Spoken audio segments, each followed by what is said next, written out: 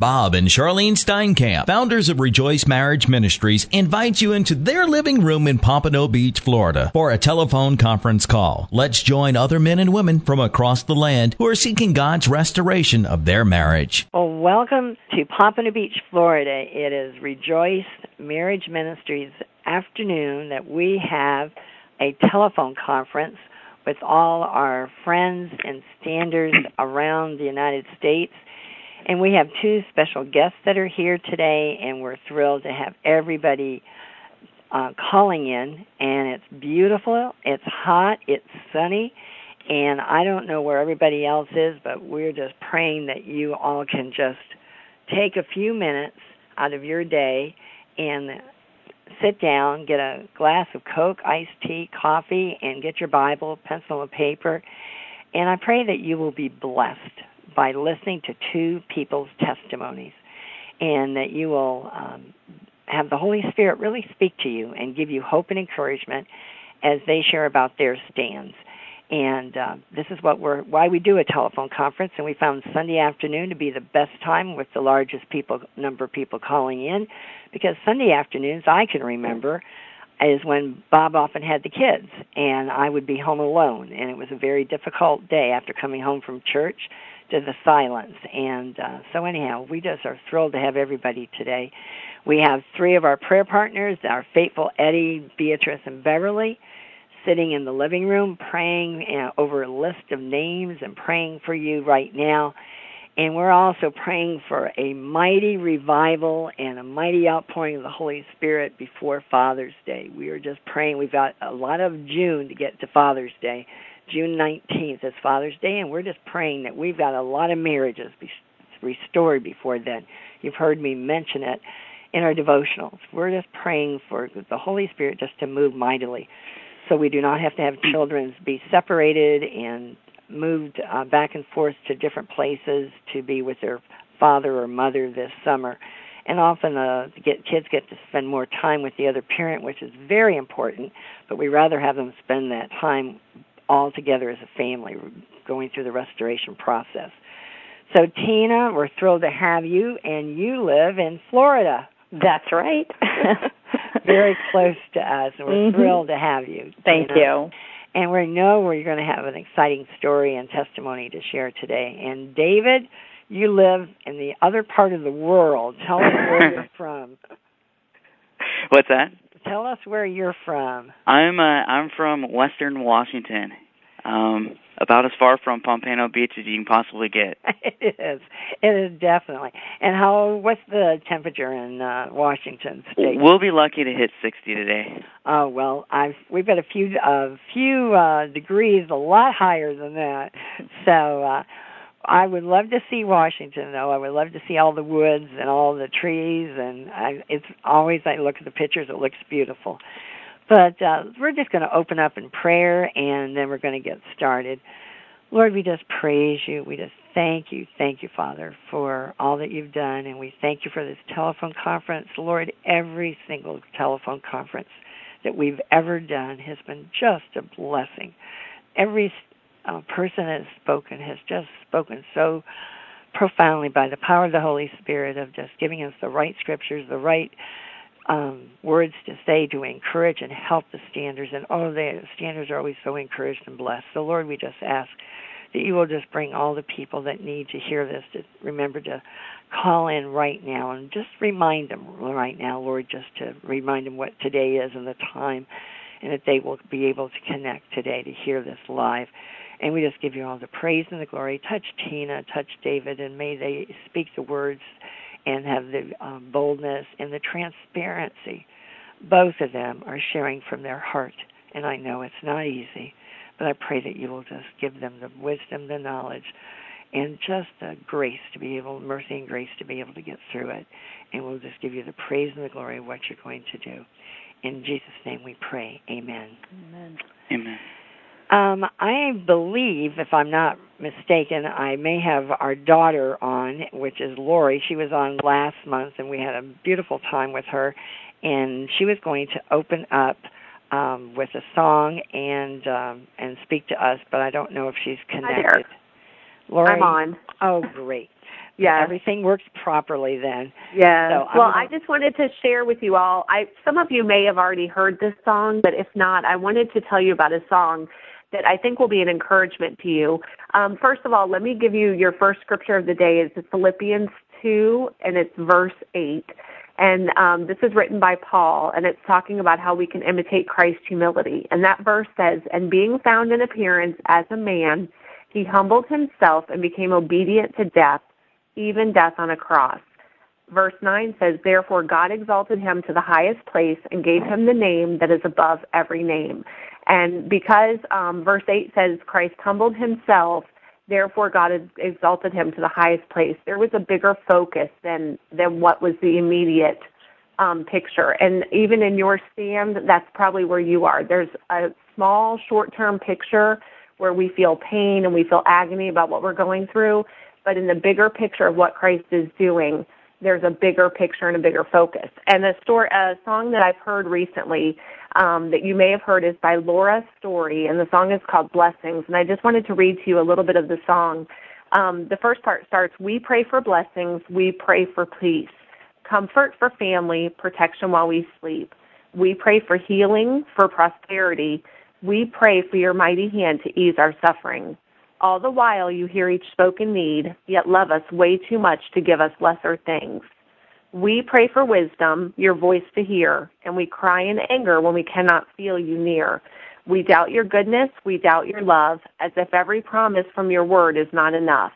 All the while you hear each desperate plea and long that we'd have faith to believe. When friends betray us, when darkness seems to win, we know the pain reminds us, this heart, that it's not that this is not our home, it's not our home." And the chorus is, "Because what if your blessings come through raindrops? What if your healing comes through tears? And what if 1,000 sleepless nights are what it takes to know you're near? What if my greatest disappointments or the aching of this life is the revealing of a greater thirst this world can't satisfy? And what if the trials of this life, the rain, the storms, the hardest nights, are your mercies in disguise?" And I think today what you're going to hear from David and from Tina is that this has been lived out in their lives. And I hope that their testimonies have been a blessing to us, and I think it'll be a blessing to you. But that's when I saw that song, I immediately thought of both of them, what they've gone through and what they've grown from already, the different situations that they've had. Amen. Mm-hmm. Well, I tell you, Lori, that definitely is a ministering song. Now I got to put it on and get it on YouTube or something so I can find it. But, Tina, I'm sure that's touched you because I know you and I have had our tears most recently, and we both know what it means to go through things like that. But, you know, Tina's story is unique. Bob is not here, and I miss him. Mm-hmm. I will always miss him. But we must go on, and God's given us a call to this ministry, and it's even more of a larger call in my life today than it was before Bob died. And I can tell you that to reassure you that God has just said, this is your life. This is your life to the day you die, Charlyne. Till I take you home, you are to pray for these prodigals. You are to pray for husbands and wives that don't have their spouses home, that are so lonely. You've been there. You know how many nights you've cried and pleaded, Lord, write on the wall what you want me to do. I can't hear you. And that is my burden, is that all the things that we do, and including this telephone conference, is to make it real, to understand you're not by yourself, and that there are so many other people wanting to help you and are praying for you, and we're praying for each other. Please go to the chapel page. Please get involved at the court page, that we pray for others. If we just become so selfish and self-centered, you're not going to grow in the Lord, and you're not going to hear Him, because He wants you to know that He wants to use you right now while you're going through this. You are going to have trials and tribulations, but you're also going to have a testimony, and everybody knows about your marriage, knows that you are being a witness. Either you're being a good witness and you're spreading garbage all over the world about how bad your spouse is, or you're going to be a witness of how great and how powerful your Lord God is to get you through these trials and tribulations that you're going through. And I just want to take you to Luke chapter 15. Before Tina shares, and then we're going to do women first and then men, I want to do a scripture that I want to read to you that is so important for you to be praying and understanding. So many people will say, but my husband was never saved, or my wife has never known the Lord. And so Bob knew the Lord, so that's a difference. No, it's not. What you've got to understand is that Jesus Christ was sent to this earth to die for all sinners. And Jesus Christ paid the price for lost sinners. And that is number one. You do not have to be saved and have your spouse leave to think your marriage is going to be restored. Your marriage can be restored because the Lord has spoken to you and because Jesus Christ died for all sinners. All. Never forget that. In Luke chapter 15, verse 1, it says, Now the tax collectors and sinners were all gathering around to hear him. But the Pharisees and the teachers of the law muttered, This man welcomes sinners and eats with them. And then Jesus told them the parable. Suppose one of you has 100 sheep and loses one of them. Does he not leave the 99 in the open country and go after the lost sheep until he finds it? And when he finds it, he joyfully puts it on his shoulder and goes home. Then he calls his friends and neighbors together and says, Rejoice with me. I have found my lost sheep. I tell you, there will be more rejoicing in heaven over one sinner who repents than over 99 righteous persons who do not need to repent. And we need to remember that scripture, dear Stander. We need to remember that we cannot be so self-righteous and so important and thinking that we're so holy by what we're doing and sacrificing that we do not remember that Jesus Christ died for all sinners, and he is very, very burdened about your marriage. He's burdened about your family, what they're going through, but he's burdened about where your husband or wife have gone down the detour road. And number one, that they never knew the Lord Jesus Christ. And you may not have known the Lord Jesus Christ. We have so many husbands and wives and standers that have come to know the Lord Jesus Christ through their crisis. And that's a huge praise to Bob and I. That was always such awesome news because they were chosen by God to have them get saved first and then to start standing for their spouse. And that's so important. We have so many people that are coming to know the Lord Jesus Christ through this tragedy. But let me go on to read a little bit further. Or suppose a woman has 10 silver coins and loses one. Does she not light a lamp, sweep the house, and search carefully until she finds it? And when she finds it, she calls her friends and neighbors together and says, Rejoice with me. I found my lost coin. Money was very tight then. I think it's just about as tight now. So we could definitely say if you've lost a $20 bill or lost a $10 bill or a $5 bill, we would all be searching in every nook and cranny in our home trying to find it. She says, Rejoice with me. I've found my lost coin. In the same way, I tell you, there's more rejoicing in the presence of angels of God over one sinner who repents. So I'm emphasizing today that we need to be burdened about the lost souls of standers who have had their husband or wife go on a detour road or never knew the Lord Jesus Christ. But the big detour road is they've given up their marriage. They've given up and been tempted in many different ways. It could have been a person, or it could be alcohol. It can be drugs. It can be gambling. There are so many different, it can be pornography. There are so many different avenues of Satan's tricks and schemes.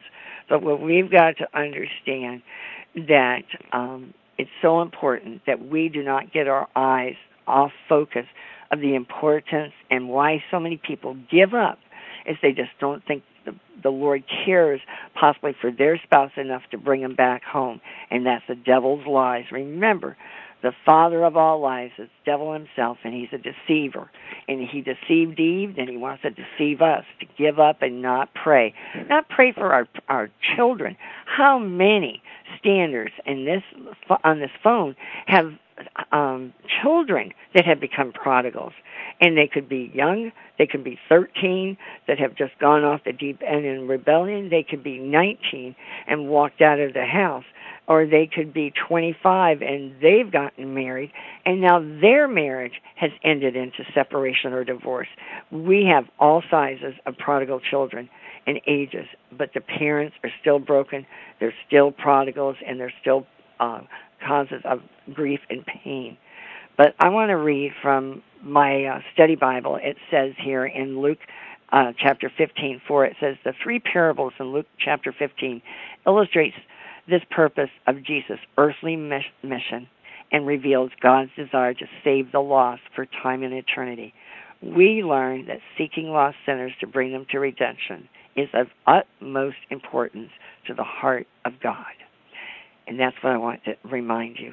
God cares about your spouse so very much. Don't ever let the enemy tell you that your spouse is not worth praying for, standing for, or sacrificing for. And that goes on with my concordance, but I don't want to get reading you all that. But I'll maybe do a study on it and a devotional on it, because you need to understand Jesus Christ loves you so much that he cares about you and your marriage to be restored. Tina, we are thrilled to have you. Mm-hmm. And we're thrilled to have you do a letter in an article in our May newsletter. We were thrilled and honored that you sent this to us. And as soon as we read it, Lori knew that I was going to want to read it. And when we read it, we said, oh, this has got to be shared. Mm-hmm. And we'd love you to share it first. How did you come to know the Lord Jesus Christ? And then tell us about your marriage. Okay, I'll do that. My husband and I both were saved at a church locally here.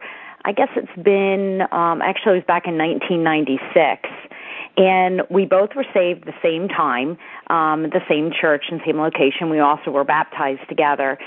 It seemed like things were going well. We had our child, and the three of us, we had our home and just living a normal life like everybody else does. And then James really had a passion and desire to be a fireman, and had that for a long time. So he went through the necessary schooling, and took him a few years, but he was hired. Once he was hired as a firefighter, I, at the same time, was hired as a teacher at the school that my church was starting, and my daughter was starting kindergarten.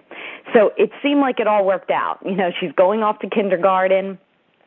I get hired at the school, so I don't have to do that whole drop my kid off and cry in the parking lot because I'm leaving her off to school for the first time. And it just seemed perfect. And James was very, very excited about being a fireman. The thing with his job was that the location was about an hour and a half drive north. So it was quite a distance. So he had to stay up there for a couple months for training, and he would just come home on the weekends. And it was an adjustment period, big adjustment period. Well, in this adjustment time, it caused a tremendous amount of stress on our marriage, and to the point where he had an affair. I didn't know for a long time, and actually that story is quite amazing in that the Lord actually showed me that. God actually spoke it to my heart, and it was a very difficult truth to get. But he told you before your husband. Before my husband did. You know, that's very common that when there's a crisis going on, how often, and I'm interrupting you to emphasize this, Tina, is that how, you know, so many people want to do research and FBI work and sneak on their spouses, but I have always said, God will tell you when you need to know something and prepares you. That's funny. I say that all the time. God will tell you what you need to know when you need to know it. I agree. And I have said that, and you'll hear evidence of that several times in my story, in the testimony of our lives together, because of the distance of how far away he worked. I was very removed from his work, and it was almost like another life it was another life for him there with my life with our daughter here. Very difficult. And God revealed so many things to me that I would never have known otherwise. Exactly. God anyway, does speak. Yes, he does. If you're listening. And that's true, too. That's what I've tried to do. I've tried to stay as close as I could, and I still do, because I know God knows all, so it's listening is the key there. But we ended up, when that all happened and the truth of that came out, of course, very devastating. He ended up leaving, packing up some things and leaving the house, and destroyed our family, as you can imagine. And then it was a process of 7 years, back and forth. He would come home. He'd say he wanted to stay, but I could see that he wasn't. He was still in a relationship with her. He ended up having a child with her in the 7 years, which, again, very difficult to manage and handle. And all the while, I think I can tell you that I had a full range of emotion, as you can imagine, from anger and frustration and just wanting to give up and not knowing what to do. But I think what held me was the very day that he left. That next morning, I woke up and I just laid there in bed and I said, God, I have no idea what to do. I mean, I didn't even know if I should get out of bed. I didn't have any idea. My whole world was shattered.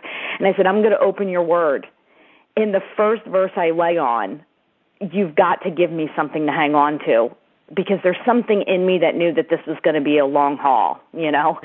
And the first verse I looked at was Isaiah 56:1, and it said, maintain justice and do what is right, for my salvation is close at hand, and my righteousness will soon be revealed. Wow. And that verse I said over and over, and I'd say, okay, Lord, maintain justice and do what is right. Lord, what is right? What is right? And people would, loving, caring people who adored me and just didn't want me to suffer anymore through those years would say, Tina, just divorce him, please. They couldn't take it anymore. And Christians, it's very difficult. That yes. They want to fix it quickly. Yes. And they don't want you to walk through the trials. No. And with love, they were doing that. I mean, no one was doing that out of revenge on James. It was, they just wanted to save me from this and our daughter, because they didn't know how this was affecting her. And so I would just cry out to God constantly, Lord, what is right? Tell me what is right for today. And today it was, in the early part it was, he just got caught up in the heroism, because it was right around 9/11. It was all of the firemen are these heroes, and he got caught up in all that, and that's what pulled him away. And I went back and forth and back and forth. No, it was the history of your relationship. You weren't saved when you got married, and I just struggled with it. But I just said, Lord, what is right? And He said, it is right to love Him. Amen. And that's what I stood on. You had a covenant, you had a marriage, and your marriage wasn't even built with a church fancy wedding of two saved, No. Praying for the right perfect husband and knowing how to do all that. You weren't Christians yet. No. But you know what? I tell everybody, I don't care where you were married or who how it was done, if it was at the beach or at a justice. God was right there with you because He created you. Yes. And He had the plan and purpose of getting you both saved, and in different ways and different people, but you had a glorious salvation that you were hanging on to. Yes, and He promised that the work that He started, He would complete it. And God started a work in James and I, and He promised to complete it. And I would hold on to that scripture. I'd be like, Lord, You started a work in us. We both got saved. We both got baptized. We both committed our lives to You. You started a work. You will complete it. And He absolutely was faithful to complete that, especially in James's life. And so I just held on through it. And there were days where I kind of laugh about it, because the days that I would give up were the weekend when I couldn't contact a lawyer, and I was like, Lord, you're so gracious to me, because on Friday afternoon I was done with this. I'm calling the lawyer. I'm over this. I can't take it anymore. And by Monday morning, God would humble me, and he'd say, let me remind you of your sin. Do you remember this sin? Yes, Lord. Forgive me, Father, for your sin is no worse or greater than his sin, and I love you the same. And I would just I had to be so humbled through that time that my marriage wasn't failing or failed because of him. It was failing because of us, two sinners that were together, and God wanted to do a work in that. And I just needed to submit to that and hold on, because I knew that blessed is she who believes what the Lord has said will be accomplished. Amen. God promised that he would complete a work, and he would bless me for believing that. And so I would just hold on to the belief. I'd be like, Lord, I don't know how you're going to do it. I don't know when you're going to do it. I don't know I don't know if I'm going to be around to see it, but you will complete this work. And maybe we'll be 80 years old and our marriage will finally be reconciled, and we'll have, 5 more years or 10 more years to live together. I don't know how and when it's going to happen, but you will do this. And I just kept holding on to his promises through that season, which I'm very grateful, especially today, that I held on, because I got standing firm and not look at the years, just keep one day at a time. And yes, and sometimes it was 1 hour at a time. Mm-hmm. and I just, may I comment too about our daughter, in that she was 5 years old. Here she is in kindergarten, and she doesn't understand where Daddy is. Now, the grace of God in that is, because he's a fireman, he was gone for 2 days. He's on shift 24 hours, and he comes home for 72 hours, and he goes back on. So she was used to him kind of being in and out of the house. And at that age, I don't think that they understand time frame too much. So a week or 2 days, is it really a difference? And she didn't seem to comprehend his absence so much. Mm-hmm. And I was grateful for that. But God's grace. Yes. And one of the things that I have to point out, because you said it, Charlyne, was that the parable of the lost sheep. That is the parable that that God taught her when she was in kindergarten. She was in a little Bible class in the school. And I happened to be sitting in the room, and that's sort of like the flannel board story that they have, like little figurines. And she taught that story. And she took the little lost sheep and she hid him up under a little piece of black felt and said that he was lost. And then he brings the shepherd over and picks up the sheep and carries them back to the sheepfold. And our daughter sits there and says, Mommy, that's Daddy. Oh, my word. She identified that little sheep that was hidden under that black piece of felt was the lost sheep, just like her daddy. Mm. And right then, I looked at her and I said, you're right. And she goes, but look, Mommy, the shepherd, he got him and he brought him back home. She got it. Lord.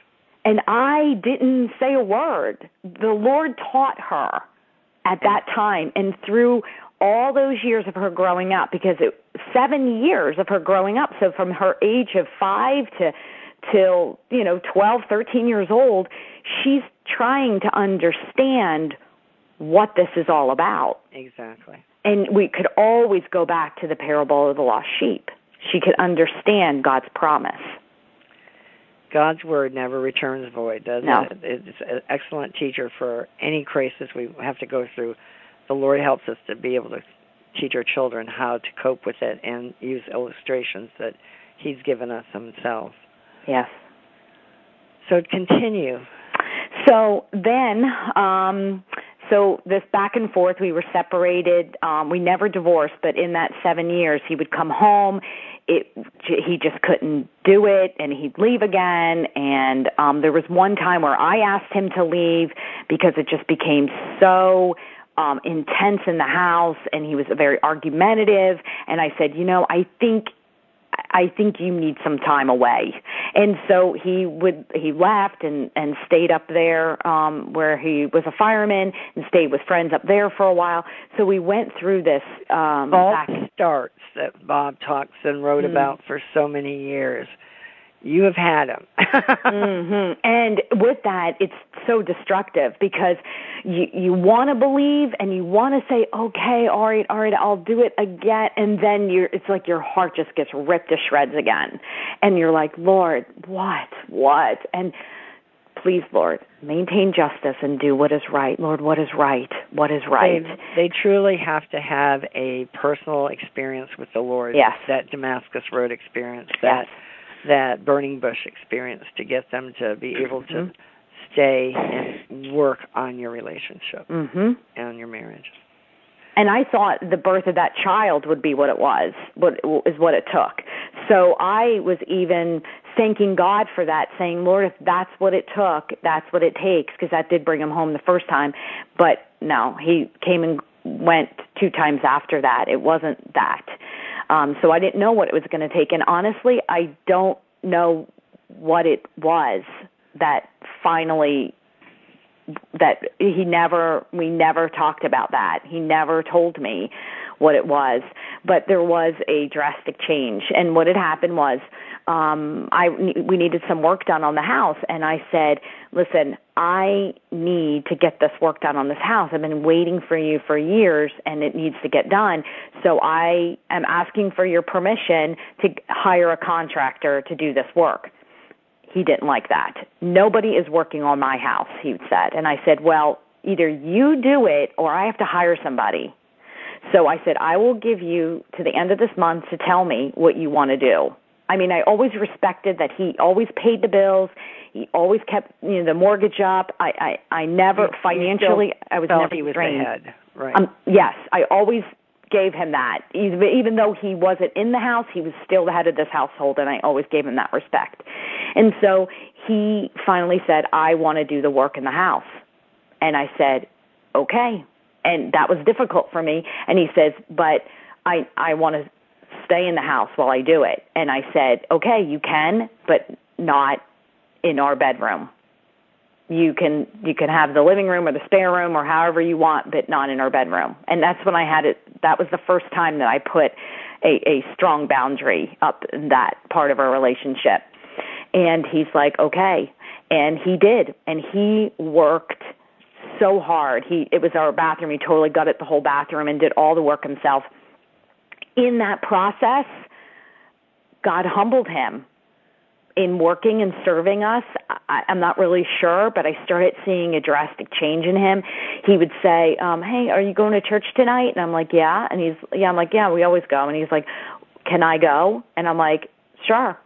And I stopped asking to go to church. I just was living my life praying and knowing that God was going to do when he was going to do it. And I had my ministry, I had my work. Walking in faith. Yes, that was it. And I just came to that realization. So it was probably about a year of that, of him staying in the spare room and doing the bathroom and serving and loving us. And then that Valentine's Day came, 2008, when he said, will you please be my Valentine? Wow. And I looked at him, I'm like, I don't know. What does that mean? And he goes, just please let me take you out to dinner. And I'm like, I don't know, James. And it was so hard for me. I said, can you give me a couple of days? Let me just pray about it. And I fasted and I prayed. I was like, Lord, please, I don't think there's one shred left in my heart to get ripped up. I'm afraid that God, it's going to get so bad that I'll never, ever, ever be able to love him again if he does this to me one more time. I'm scared. And I just felt the Lord say, trust me. And I was just like, okay. And so I remember coming home after work a couple of days before that, and I said, okay, I'll let you take me out to dinner for Valentine's. And I came home. It was a Thursday night, I believe. It was a weeknight, and I'm always exhausted after work. And Actually, I'm a PE teacher, so I'm outside in this hot sun all day long, and I don't want to be outside anymore, when I get home. And so I came home, and he says, I made dinner for you instead of taking you out because I figured the restaurants are going to be packed, and I didn't want you to wait. He has thought this through all day long. He had cooked my favorite meal, which requires him to simmer sauce, and got the recipes, my grandmother's Italian recipe. Like he figured this all out, took me to the beach, and just served me this most beautiful dinner with wine and everything. It was just beautiful. And then he says, I have a gift for you. And I was just like, okay. So I'm thinking, don't get your hopes up, no expectation. You know what I mean? I was like gripping myself and trying to control myself not to go there. And I opened this box, beautiful box. It was a good size box, and it's a bracelet with crosses hanging from it, like a charm bracelet, and a watch. But then what caught my eye on it was a 1-carat diamond solitaire engagement ring. Oh, my word. And I looked at it, and I said, I didn't know if it was real. I didn't know if it was a charm. Like, I didn't know what to think. And it was right amidst all those crosses hanging off of that bracelet. And he said, this is the ring you should have had the day we were married. It's the most beautiful diamond ring I've ever seen in my life. And I didn't know what to say. And he said every word that I've always dreamed he would say to me. Praise the Lord. And it was real. And I know it was real. And I was so overwhelmed with it that I was just, I actually felt, I don't know, I said to him, I can't, you don't have to do this. You don't have to do this. I don't deserve this. And that's when he said, you deserve this the first day we were married.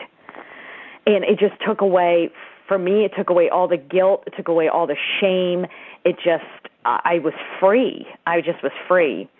And a couple weeks later, worth waiting for. Yes, it was.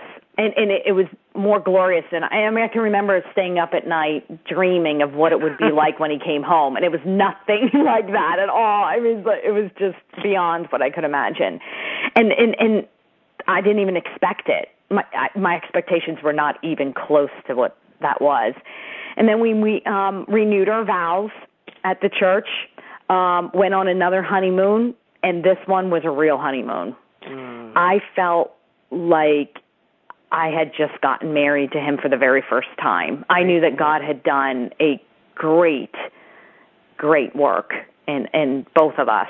And he was a different man, totally different. Even our daughter would say, when he'd say, like, there's opportunities for him to get frustrated or act out or lash out or whatever. And I kind of grimace and think, okay, here it comes.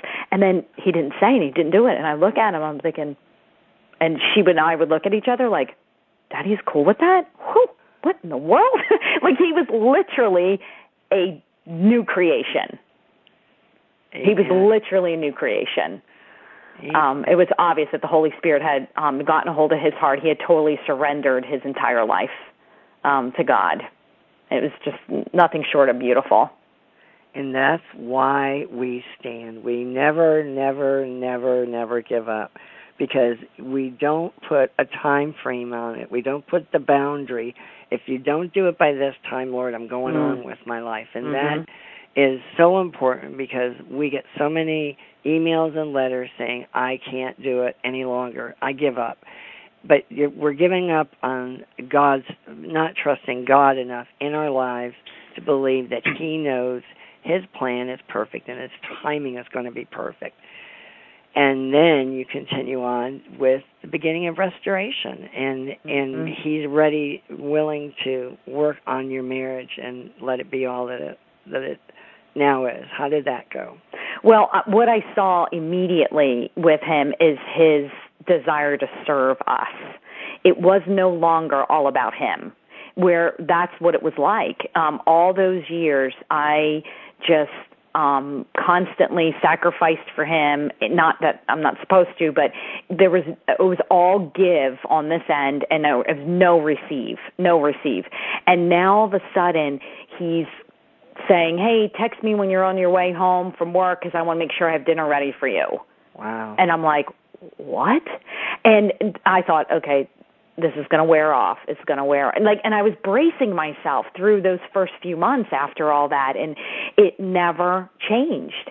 He genuinely wanted to serve us, and it wasn't out of guilt and shame like it had been in the past. Like he would do those kind of things, but you could tell it was just because he felt guilty. No, it was a genuine unconditional love that he had received from God, and now was pouring out to us, to our daughter and I, and it was beautiful. And I lived that dream for a year, and it was the most beautiful year of my life. And I was so grateful that I had that. Amen. You've got something that you'll never forget, that God gave you a special promise and restored your marriage.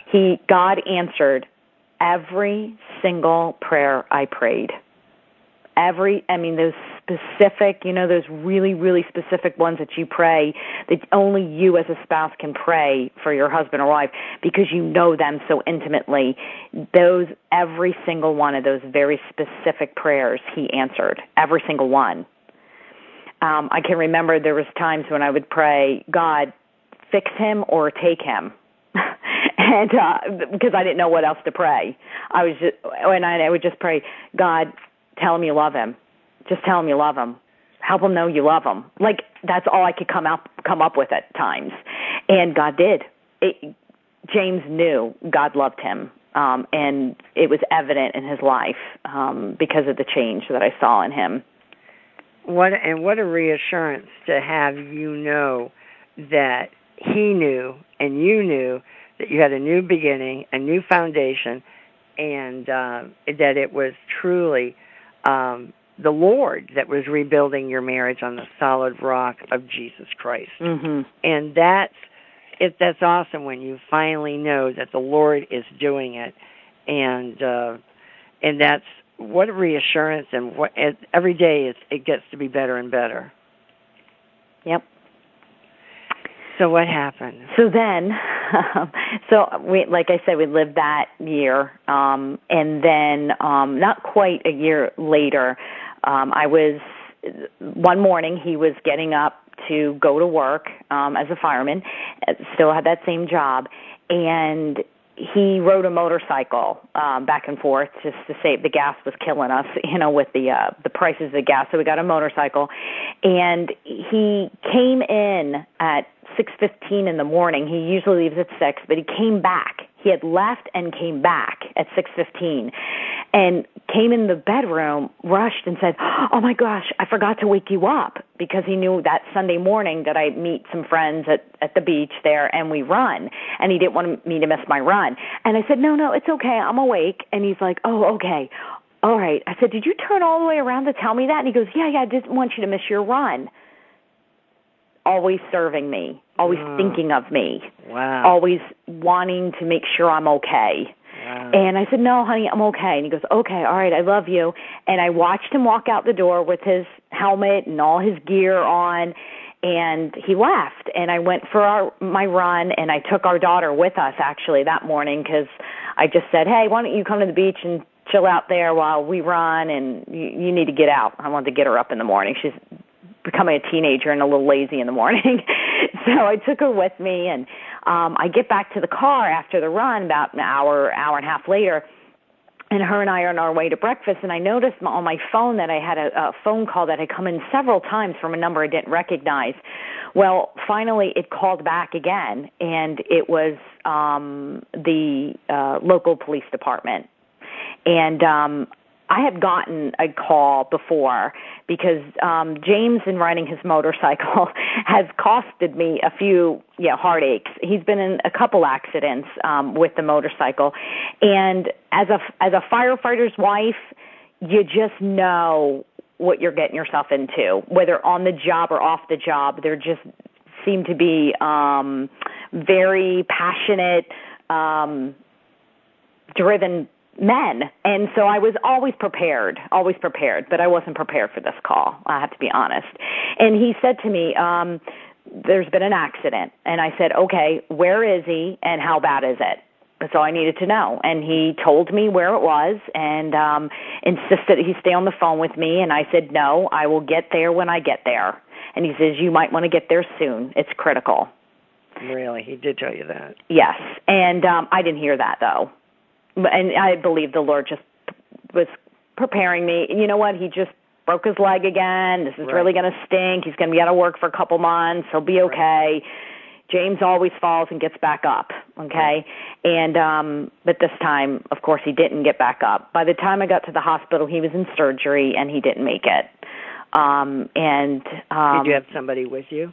I did. When I got there, of course, our daughter and I, we were together, and when I got there, the whole entire fire rescue was there. And I thought, guys, seriously, who's at the station?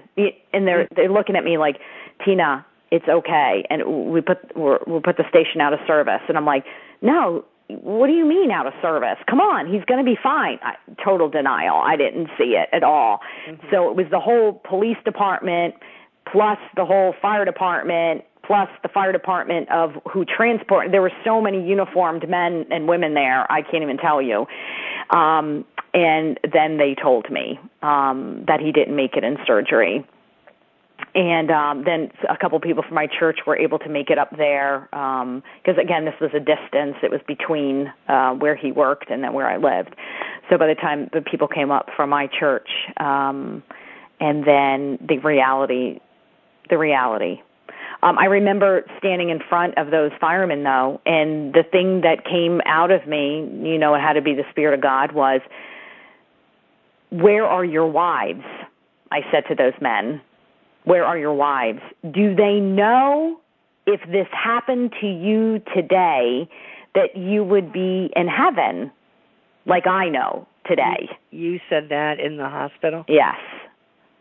Wow. I can remember it so clearly because nothing made sense to me except that I knew that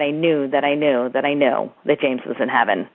What a positive ending.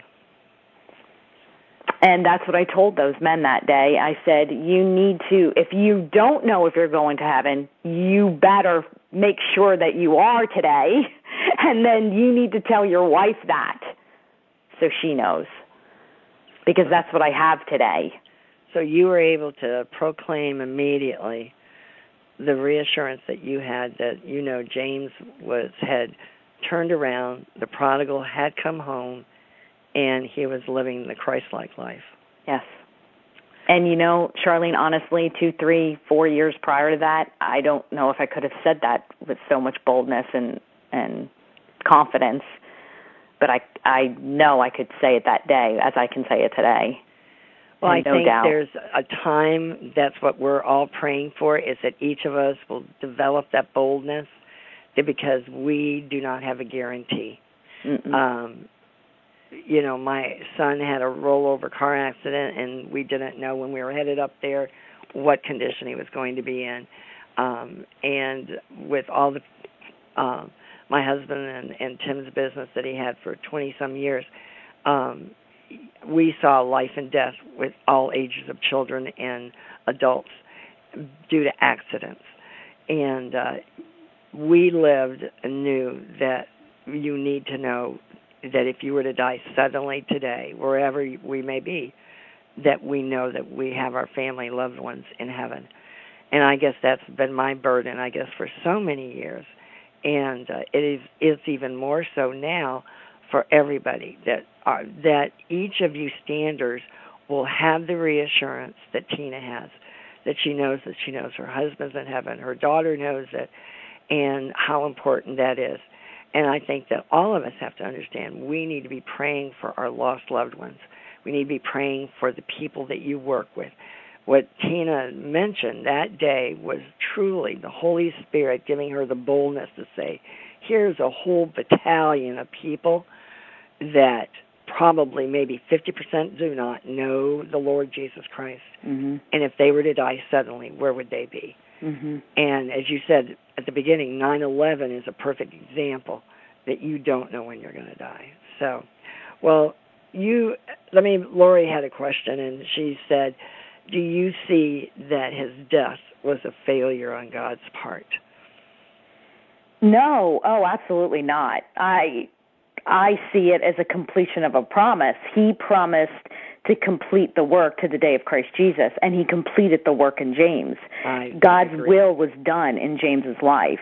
That's what we want everybody to understand. Yeah, absolutely. I have 100% peace and assurance that this was, when God gave me that verse, maintain justice and do what is right, for my salvation is close at hand, Amen. And my righteousness will soon be revealed.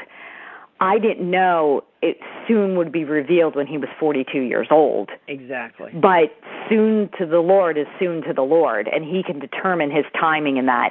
And he completed that work in James's life and in my life. Of course, I miss him. I think about him. Would I want him here rather than in heaven? Myself, I would, of course. But I think about it all the time. Yesterday was his birthday. He would have been 45 years old yesterday. And I think about wouldn't I have loved to celebrate his birthday with him, but because that's the flesh in me, and I'm a woman who wants her husband. But at the same time, what overshadows that, or what surpasses that, is the overwhelming joy that I know that God kept his promise and took him home at the time that he took him home. Amen. James was, and I had wrote in that devotional there, James was right with his God, he was right with his wife, he was right with his daughter. James was as close to God that day as he had ever been in his whole entire life. And I want to meet the Lord that way. That's the way I want to see the Lord. I don't want to be backslidden, or I don't want to be in knowing sin. When I meet the Lord, I want to be so right. He was so right with God that day.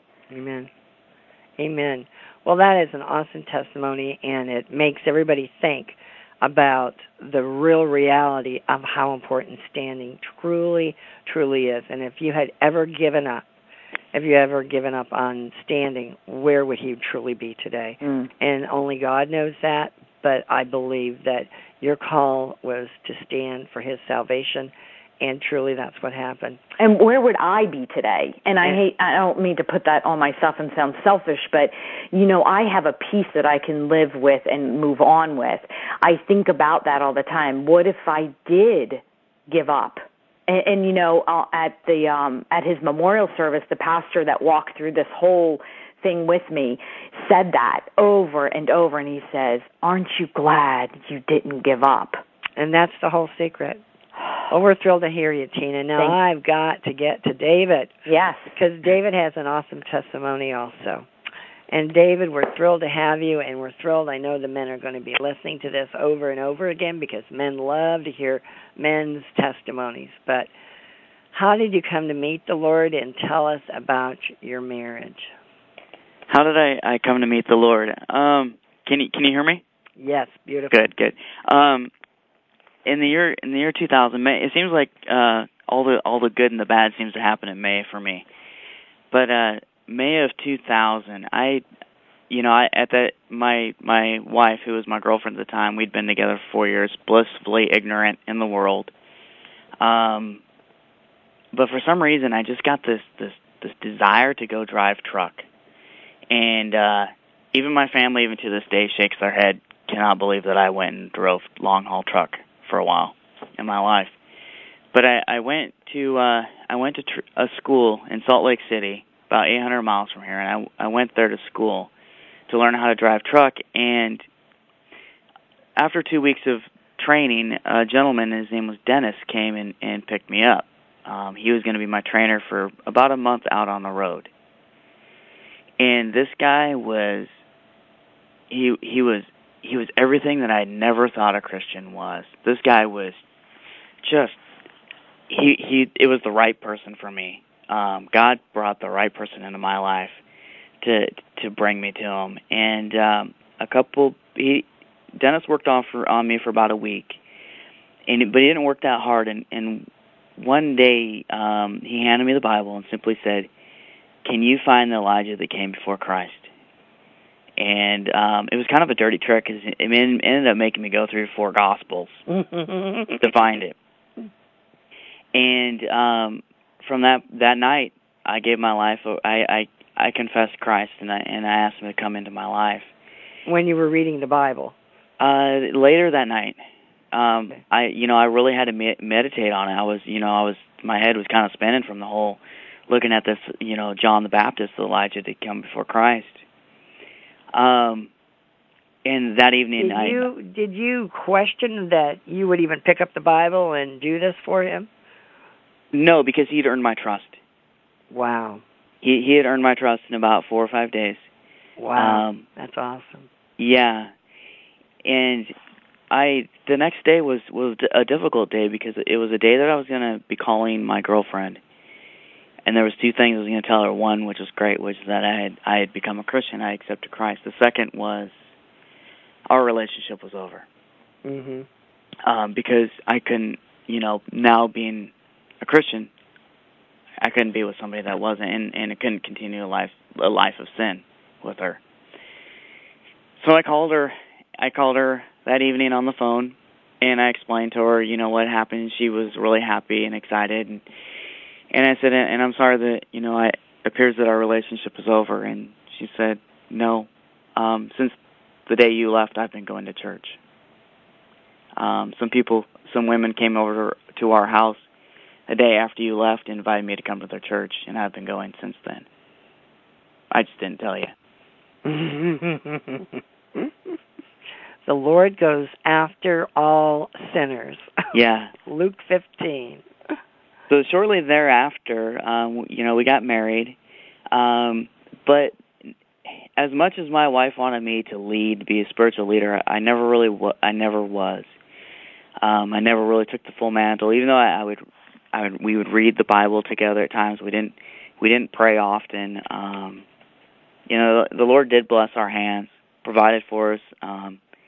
We had a little girl. We lived a very cherished life, but the thorns of the world just kind of came up around us all the time.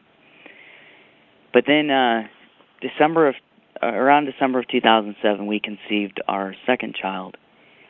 And at the end of March of 2008, we lost that child. Mm. And it was a tough time. It was a very difficult thing for both of us to go through, and I didn't do my best as a husband going through that time. Mm-hmm. But for some reason, the Lord began to pull me towards Him right then and there, and it was very strange. I began to come to the Lord, and I began to want to be in church every Sunday. We went to church every Sunday, but the sermon I usually daydreamed through, and after the service, I usually complained about the music.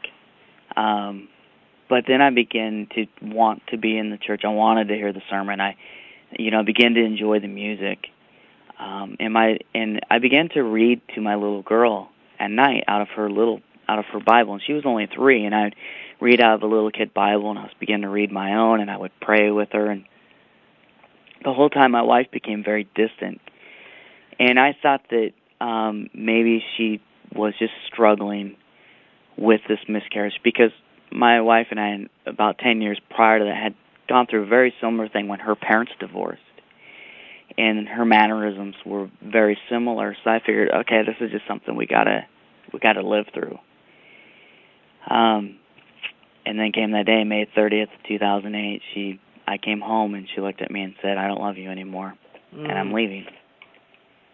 And she packed her things and she left. And my initial reaction was, it was hurt, it was shock. But then there was a small part of me that was like, hey, these last 2 months have not been a real joy. So good riddance to you, and good luck. Well, I went to go see my pastor about 3 days after that, and my pastor, he beat me up really good. He wasn't, hey, your wife left, she's the one at fault. No, he actually beat me up pretty good, and he beat me up for not being a man of God. I took a lot what he had to say to heart. And then the next day, I just found myself. I looked at myself in the mirror, and the man that I saw staring back, I did not like. I did not like the person that I had become, who I was, what I stood for. And that very day, I fell to my knees, and I asked God to take over my life. That I didn't want it anymore. I wanted His.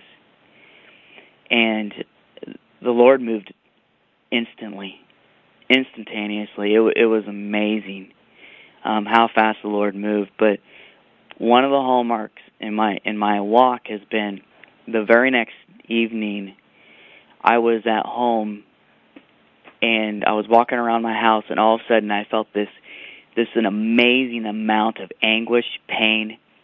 It's hard. I can't even.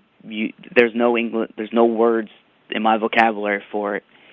But I fell to my knees in the middle of my house in a living room, and I said, "Lord, don't do this to me. This hurts too much. Don't do this to me." And immediately I heard the Lord tell me, "You have to feel this, because if you don't, you'll give up." And He put like this amazing amount of love that I'd never had for my wife before, and just buried it inside me.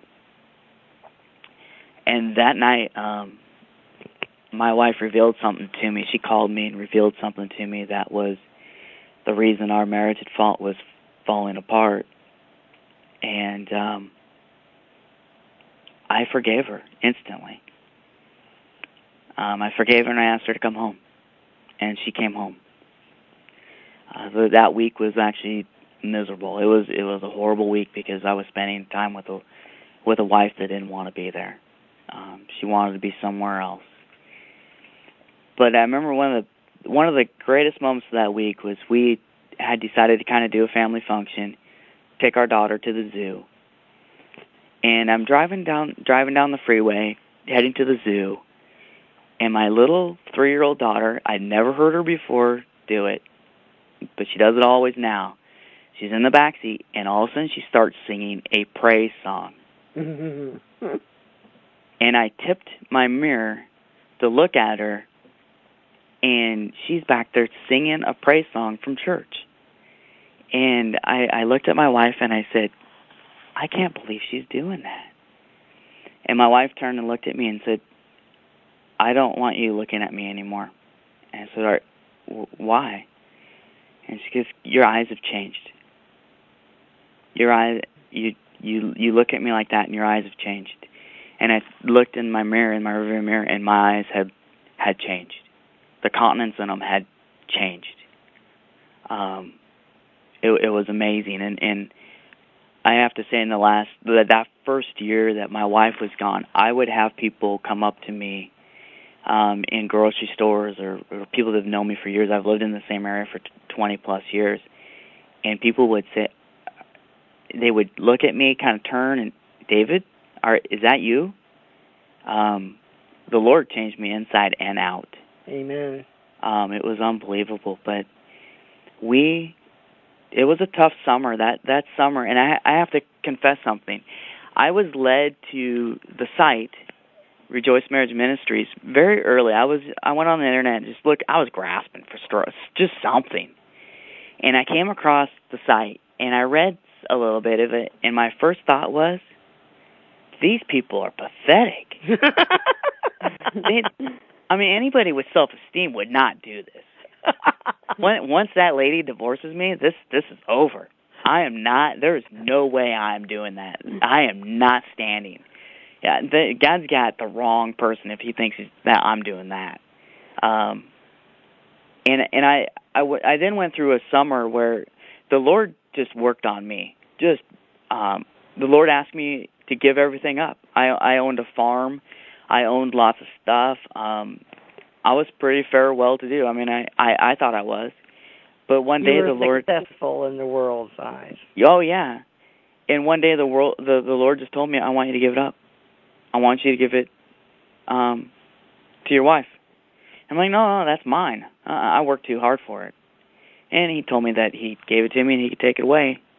And I ultimately did. But the Lord really began to refine me and begin to remove a lot of the dross in my life. One of the things that the Lord really convicted me of immediately, there were two things.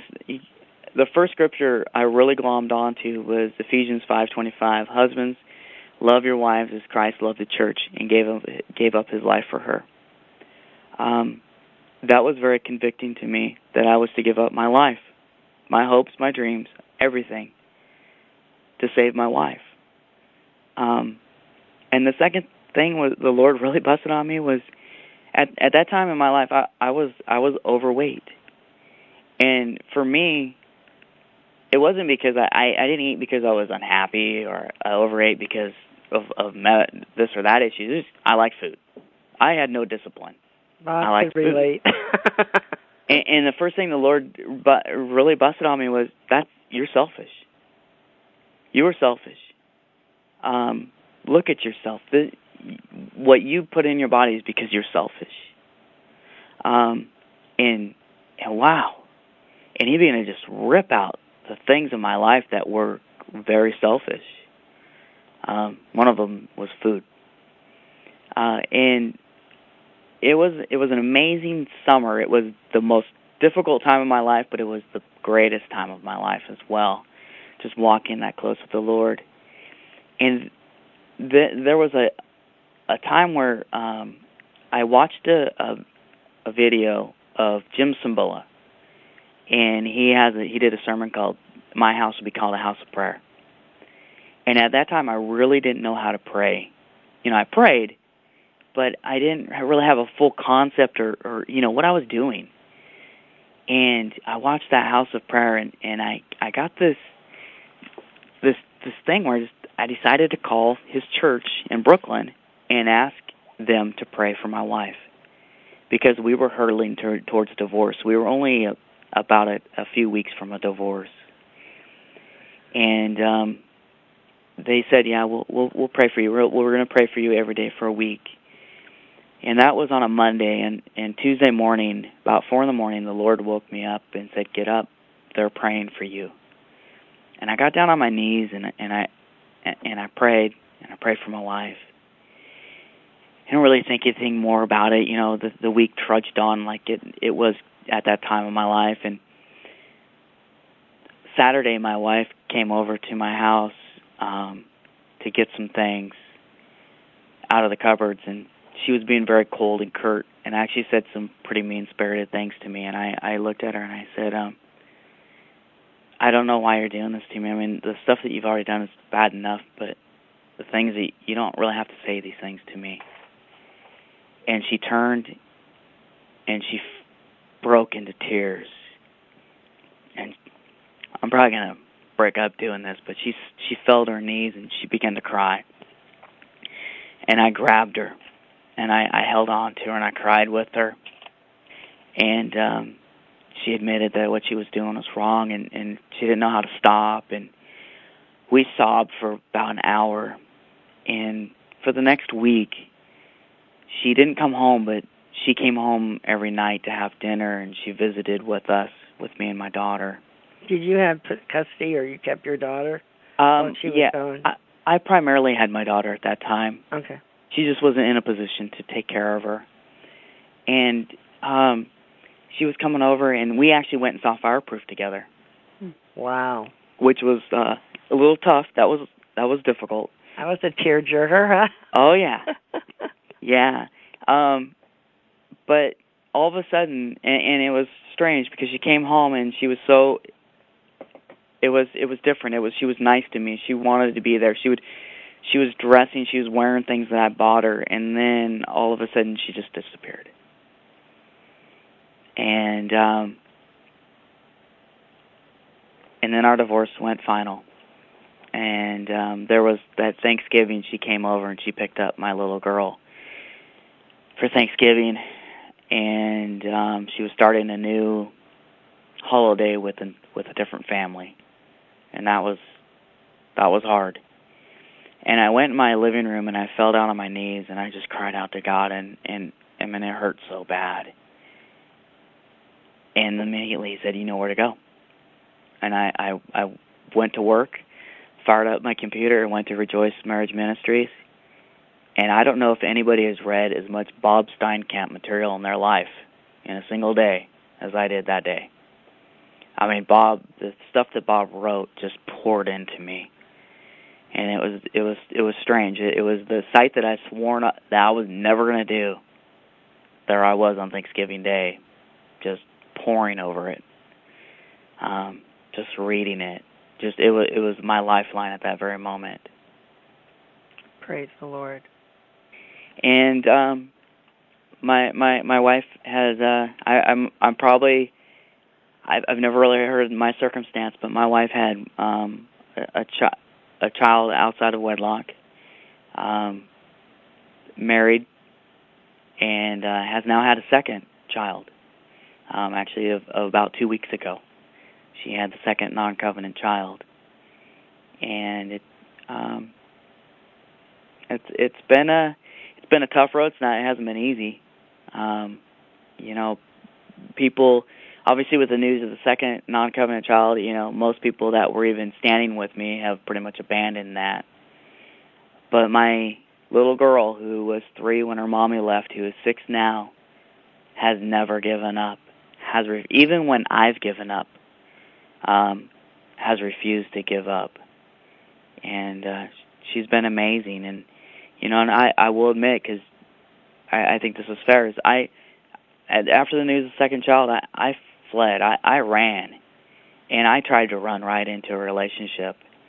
And I know what it's like to be a prodigal now. I know what it's like to be double-minded. I know what it's like to have that turmoil and constant anguish, as God was just pounding me, moment after moment. Bob used to. I remember him writing that sometimes it's like God puts a thumbtack underneath you, and eventually you get it right, because that thumbtack just begins to hurt so much you can't stay in the sin. And that was how it was for me. I mean, I basically had to run from it. And even the Lord even answered me in that moment, because a week before I finally cut it off, I said, Lord, I need you to write it on the wall for me, because you didn't tell me we're going this route. You did not say 2 kids, and we're going to have to go through all of this. And a lady in my church who just wants me to be free, wants me to just be able to move on, came to me as a prophet and said, David, what you're doing is wrong. You're cheating on your wife. And she had a scripture for me, which is one of the hallmark scriptures that I've had in my life, which is Isaiah 43:18-19. Do you see the thing that I'm doing in the desert? She gave me that scripture, and then my little girl 2 days later crawled in my lap and said, Daddy, I want you to leave the other woman. I want you to leave her, and I want you to go back out in the desert. And then she said, I told my mommy to hurry up and get home before you marry this other woman. Mm. And the craziest part was, God had told me 2 years prior to that he would take me to that moment, that he would make me pick my little girl over another woman, because he knew I could pick he knew I could probably slam the door on my wife. But my little girl, as strong as she stood, I couldn't do it. And your little girl did not want to share you with another woman, a stranger. She's already having to battle that with her mother. Yeah. But she did not want to battle that with you. And that is so many people, so many children don't have a choice or will not speak it, but they want their parent. My kids they had to deal with Bob and going down to the other person's home, but they did not have to deal with me having somebody else in our home. They knew I would always be here, and I wasn't going to bring anybody else to deal with them, because the kids get left out in two different families, when you have two different people brought in. Let me go back, and you gave a praise report to Lori and I this last week. Tell us about the game that you just had recently. Well, actually, I'll hit that, but yeah. Can I do the other praise reports? Yep. You guys printed, I had that, I gave my testimony at Easter at my church. Well, let me ask you and interrupt you on that. Why did the pastor ask you to do that? That was funny is, about 2 years ago, the Lord really got has really tied a knot in me, and I even though there's moments I want to flee, I still, my heart is still with the Lord. I want to do everything I can, and I always say the Lord has called me to be an Ezekiel in my church. And about 2 years ago, our pastors would rather set their hair on fire than allow me to ever speak to the church. They thought I was crazy. They thought I just couldn't handle the fact that my wife left, that this was just a hope. We were in denial. Yeah. I was in denial. That I hadn't made it through the whole five phases of trauma, I guess. Mm-hmm. But what's funny is the pastor had gone to several people in our church and said, I want somebody that will speak truth and just be transparent and raw. And they all gave him my name. And he was, I don't know. I don't know if I want. I don't know if I want him to be that raw. And so when he called me in the office, he wanted to go over it with me. And I did. I said to my pastor, I said, you have to trust me on this. You have to allow me to, if you're going to let me go up there, I'll give you the kind of the premise, but you have to allow the Holy Spirit to speak through me, because I'm not going to write it down, because I want the Holy Spirit just to speak. Because I have been asked to speak for other ministries. That wasn't my first time I've ever spoken. And so that's how that happened. And he just wanted somebody to have that a testimony of having been a captive at one time in their life. Actually, I think almost everybody's been a captive. Yes, we have. But somebody that was willing to be transparent. But you guys, you posted a devotion that I wrote. Mm-hmm. The day after that. Correct. And after I saw my devotion, I went out in my car and I just cried, because I had emails and Facebook things from people thanking me for my testimony, and then I saw that devotion. I went out in my car and I just cried, because I was so overwhelmed, because it was so good. And because it's been a hard 3 years, and it was so overwhelming, and I cried, and I went out there, and a few days later, I got a text message from my wife, and it said, I read your devotion, and I think your stand is hurting our daughter. And any stander out there, if your wife is reading your devotions on Rejoice Marriage Ministry, we'd be praising the Lord. So, yeah, that was amazing. And then I just pray she keeps getting the urge to go back over and over and over again. Yeah, I hope so too. Well, she's been there again because, or at least she's been to my church's website, because 2 weeks ago you guys posted my testimony. Correct. And I sent her the link, and I asked her if she would listen to it, and she sent me an email back and said, oh, I already have. I watched it on the church's website. What a miracle. Yeah, what a miracle. You've had two huge miracles with that. Yeah. But God is speaking to her. God is showing her a new man, a new creature in Christ. She's hearing and seeing that you are a new man in Christ, and that you are different than you were at the beginning. Yeah, the T-ball game, though, that you're asking me about, or wanting me to talk about, was my little girl, she's 6 years old, she plays T-ball, and my my wife just had her child on a Tuesday, and I wasn't fully expecting her to be at the game, being that close, only 3 days since having the child. But when I got to the T-ball game, she was there, and she had brought the newborn and then her 1-year-old. And I got there, and I typically, her 1-year-old, I love him. God broke my heart for him the minute he was born. And I love him, and my wife will even open up his van door, the door on their van. She'll remotely open it so I can, play with him and give him a hug. And I went up to play with him, and people from her town were congratulating her for the newborn child. And she was kind of forcing her smile. I haven't really seen her smile in 3 years, a real genuine smile. And her eyes just they don't light up like they used to.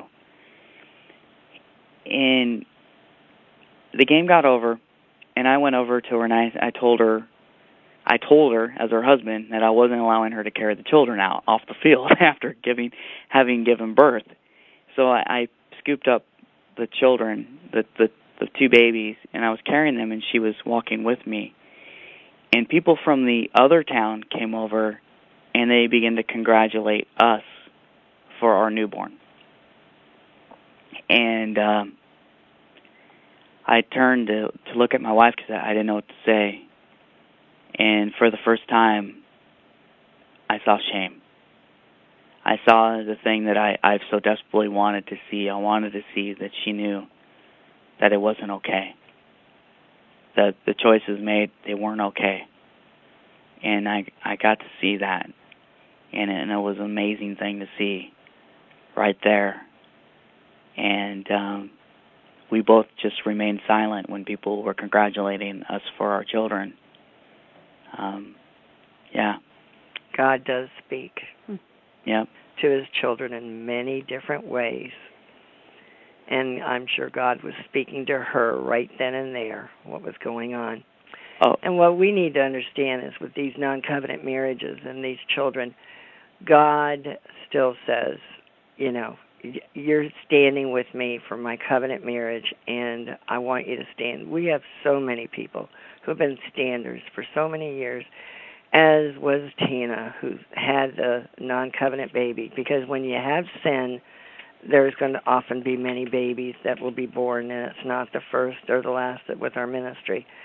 And but you know what? God can turn them all around and turn it around as he did. He brought James home, and he's going to bring your dear wife home, and at his perfect timing. But you showing that love to those 2 little children is going to be the secret of that unconditional love that we keep talking about in our ministry. How much do you really love your spouse?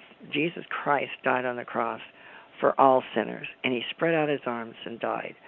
And that is what we have to remember today, is that we, David is not giving up. He was tempted. He went into the far country for a second to see what the other world was like. But you know what? God doesn't leave us alone very quickly. I've got to bring in a scripture before we close because it's getting time. But it says in Hebrews 10 and 11 are 2 excellent scriptures of chapters to read for standing.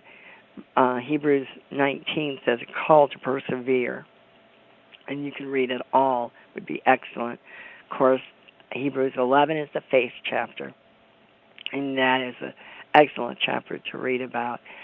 But it says, in verse 35, so do not throw away your confidence. It will be richly rewarded. You need to persevere so that when you have done the will of God, you will receive what he has promised.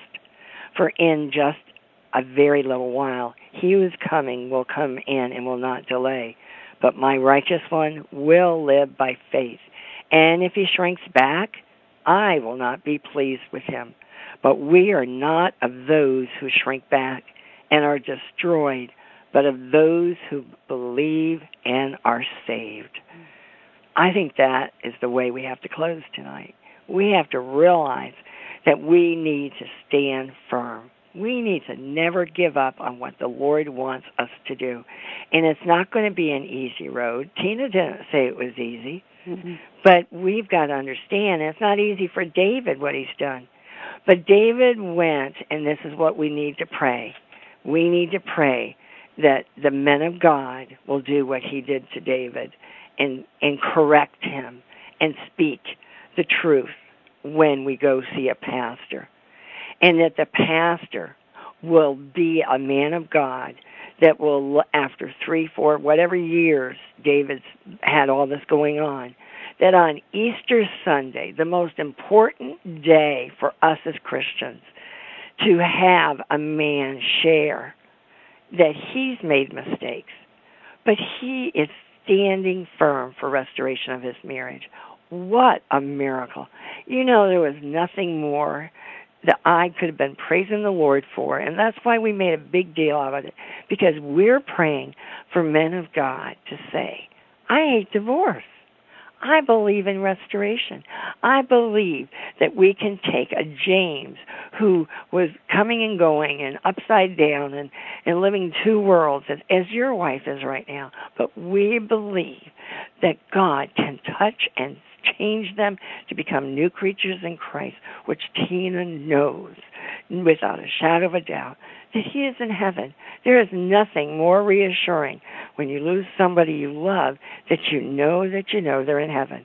My father was away from the Lord, and that's a story I've shared before, but 4 days before he died, he was dying of cancer. I knew that if he was to die before he accepted the Lord, I knew where he was going to be. And it wasn't in heaven. And I prayed and I said, Lord, send a messenger to him. And I had a friend who believed in evangelism explosion and went 2 days in a row, and he accepted the Lord.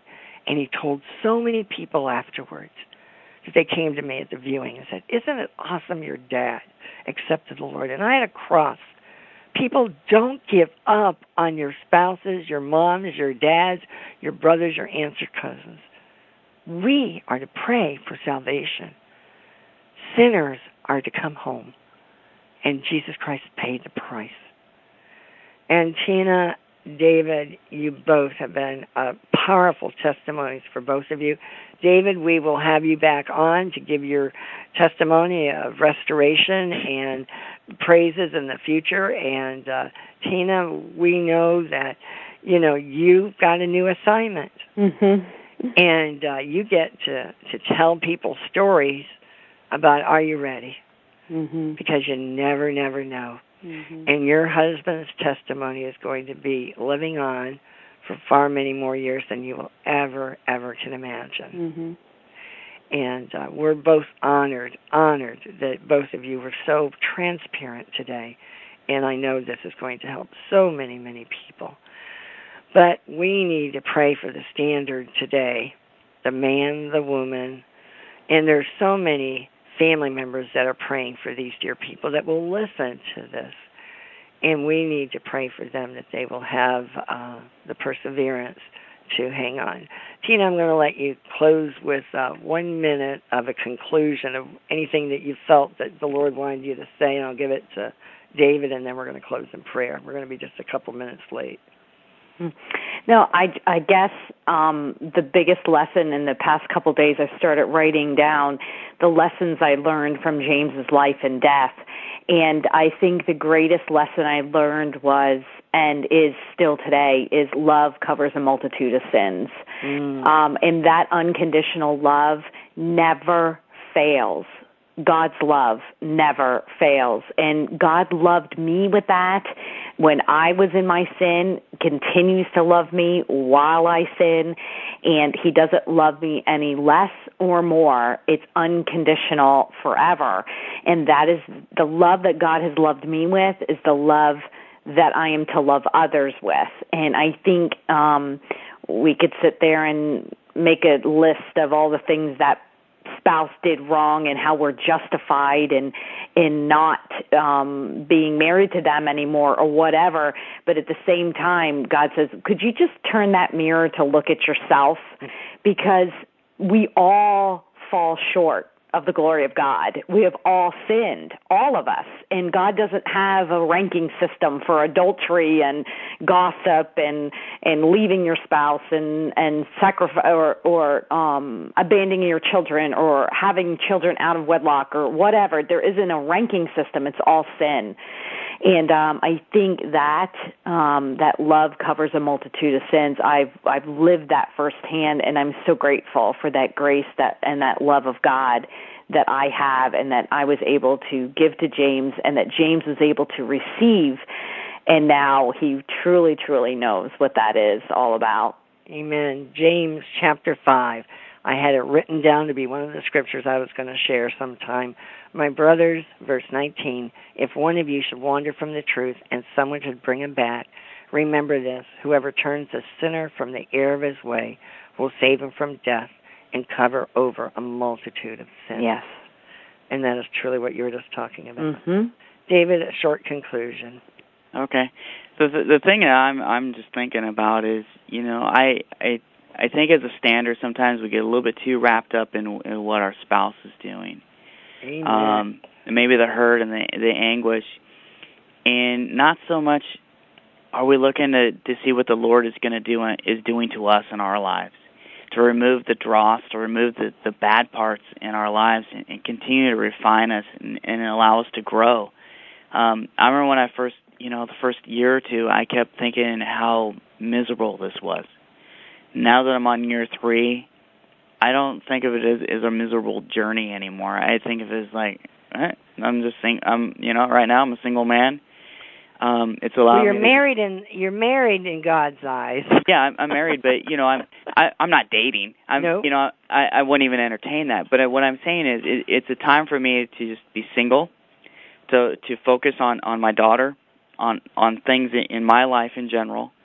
And to grow relationships around me. I have far more friends, real friends, than I've ever had in my life within my church. Because, I have to be honest, Charlyne, I never would have been able to do these things if my wife was around. Mm-hmm. I would have just backslid. Mm-hmm. To tell the truth, within the first year, I would have just backslid. But without her, it's been allowed to be stamped in, to become a part of me. I don't have to think about being a Christian anymore. I just do it. You're supposed to do it. Yeah. And I would just say to the standards, just, allow the Lord to do a miracle in your life before it is the miracle of bringing your spouse home. Amen. That's a good conclusion, David. Well, Tina and David, we've already planned what we're going to do, and we're going to close in prayer, and then we're going to close together with Tim opening up the telephone lines, and we will all close with the Lord's Prayer. But first, Tina and David and I are going to close with prayer, and then Tim will open up when we do the Lord's Prayer. But we're thrilled to have everybody here today. You've heard 2 unusual stories and testimonies of what God has taken to a man and a woman through, but the value and the glory and honor and praise that has been given to both of them, and the spiritual growth, which is so necessary for us as Christians. I think we need to stop and look at not about poor me, but say, Lord, I want to grow and be more like you, and I want to serve you, and let the Lord use you while you're waiting. God's given you a spiritual gift, and He wants you to grow, and He doesn't want you to wait and grow when your spouse comes home. You've got to be ready to be the husband or wife you need to be. And read Ephesians 5 today, as David mentioned it. That was on my other list, verse 22 to 33. Tina mentioned that she respected her husband. And in verse 33 it says, however, each one of you must love his wife as he loves himself, and the wife must respect her husband. And that's what we need to understand. All these things have to be put together as a puzzle. And if we do not surrender our life and hearts to the Lord, we're not going to be able to do this. We're not going to be able to have restored marriage built on the solid rock of Jesus Christ. Tina had to let go and trust God and know that God was going to work in her husband's life when He gave her the ring and a beautiful gift on Valentine's Day. She couldn't put a whole bunch of conditions on it. It was truly God was in control of their life and marriage. We need to do that every day of our lives. Say, Lord, I let go, I let God deal with me. Thank you so much for all of you that have listened today, and we know that so many more are going to be listening to this again. And we give you all the praise and the glory. Tina, would you start, please? Sure. Heavenly Father, we are just in awe of how great and how mighty you are, and how you love us so much that you would work circumstances of our life so that we can know you better in a deeper and real relationship with you. And so I praise you, God, for the trials and the tribulations in our lives, knowing that you will develop in us a character that will strengthen us, that will make us more like you, that will give us eternal rewards. So we thank you, Father, for these men and women that you've placed in our lives, the spouse that you have chosen for us, Father. And I pray for all those standers out there, Lord, that they would just seek you and find you, Father, for their details of their lives, Lord, that they would not listen to the enemy or the flesh or to other well-meaning friends, but, Father, that they would only hear your Holy Spirit leading and guiding them into their particular path, into their daily routine. Father, give them the strength today to stand one more day, for we know that you want us to maintain justice and do what is right, for your salvation is close at hand and your righteousness will soon be revealed. Give them a promise, Father, that they can hold on to and they could never, ever let go of. You are a faithful and a good God, and we praise you today in Jesus' name. Amen. Father, I'm praying for the male stander. Lord, it's not for men. This is so counter to our very nature. We're warriors. We're fixers. We're people that build things, that go to war, that when we use our hands and we force our will sometimes, Lord, in our professional lives and our daily lives. And this is so counter to what we normally do when you ask us to wait for you, for your perfect timing, for your perfect will in our lives. Lord, I know there's men out there who may have been standing for a few months or a few years who just feel like they can't keep going. They can't go another day. They can't go another week. Lord, I know what it's like to have that feeling, to just desperation, just wishing that there was some kind of conclusion. And Father, I pray that you would just put a peace beyond all understanding in their hearts and in their minds, that they would trust you. And Lord, that they would be able to look back and see the hallmarks in their life as you've changed them, as you've refined them, as you removed the dross, the impurities in their life, to make them the man that they're supposed to be. Not just a Christian man, but a man of God. Lord, I pray for these men that are listening, that you would just uphold them, that they would always feel your presence upon them, that they would not move to the left or to the right, but that they would stay on a path, the path that you've given them, and to follow the light of the lampstand. Father, I pray that when these men, they will make mistakes, but I pray that when they make that mistake, that they will know where to turn to come back to their Father, who will not move or leave them. It may feel like you're far from us, but you're right there. And Lord, I pray that these men, that when they make that mistake, that they will turn to you and come back, learn from their lesson, and get back up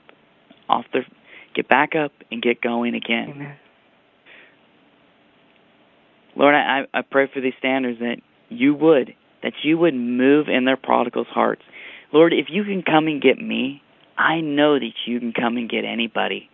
If you can bring me into your flock, you can go get any prodigal that you choose. And I pray that you would just move in these prodigals' hearts and in their minds, and that you would intervene in their lives, that you would give them a Damascus Road experience, that you would turn them from being Sauls into Pauls. Amen. And that when people see these marriages restored, that they would look at it and say, this is what the Lord has done. In Jesus' name I pray. Lord, we just truly praise you and thank you for these two testimonies and the being so transparent and sharing what the Lord has done in their lives. And we just give you all the praise and the glory. You have created marriage, and we are one flesh, and what you have put together, let man not separate. And Lord, I just pray that you will continue to speak restoration to men and women around the world. Lord, we pray that you would block and stop and cancel all the divorces and court dates that keep coming up and postpone them forever, that they would never, never come. What a miracle that Tina was never divorced, and for 7 years. God, that is a divine miracle right there in itself. But Lord, we know that nothing is too hard for you, and if you are divorced, as I was, we do get remarried, and it doesn't matter, because God is a God of miracles each and every day. Nothing is too hard for him, and nothing is impossible with him. But Lord, we just pray that as we started out with Luke chapter 15 and praying for the lost sheep, we just pray that you would go around the world and touch husbands and wives and prodigal children and loved ones that we've been praying for. And we pray that this very day that they will repent and they will cry out and turn from their wicked ways, turn from their sinful lifestyle, turn from their sinful nature. We bind against the spirit of adultery. We bind against the alcohol or the drugs or the pornography or whatever the sinful lifestyle is. And we just pray that you would just touch them and take that prodigal and have them come to their senses right now, today, in the mighty name of Jesus, where 2 or 3 are gathered together. It is done. It is completed. And we've got so many standards praying and agreeing right now with us. And we just pray that you will just touch and change people's lives, that when they repent, that they will know and you'll start speaking to them that they need to go back home. As you told the adulterous woman that nobody has stoned you to death, then go and stop sinning and live no life, and do not live a life of sin any longer. And we pray that for every prodigal, husband, wife, or child. And Lord, we pray Acts 26:18 that you will open their eyes quickly and suddenly and turn them from the darkness to light and from the power of Satan to God, so that they may receive forgiveness of their sins and live and have a place among those who are sanctified in faith. Lord, we are walking, believing, we're hearing a marriage restoration each and every week, each and every day. Now, Lord, we just pray you will do it quickly and suddenly. And we pray for all the fathers around the world who have marriages that are hanging by a thread or marriages that are separated and divorced. We pray that these marriages will be strengthened and touched by you, Father, before June, and that you will just restore so many families, and we'll just give you the praise and the glory of what you're going to do. Because, Lord, our marriage ministry is praying every day. Many people are fasting and praying 24 hours a day for marriage restoration. We're believing it to come to pass. Thousands of them. In Jesus' name we pray. Amen. If we can help you in any way, we invite you to visit the website of Rejoice Marriage Ministries at www.rejoiceministries.org. Thanks for joining us today as we proclaim that God heals hurting marriages.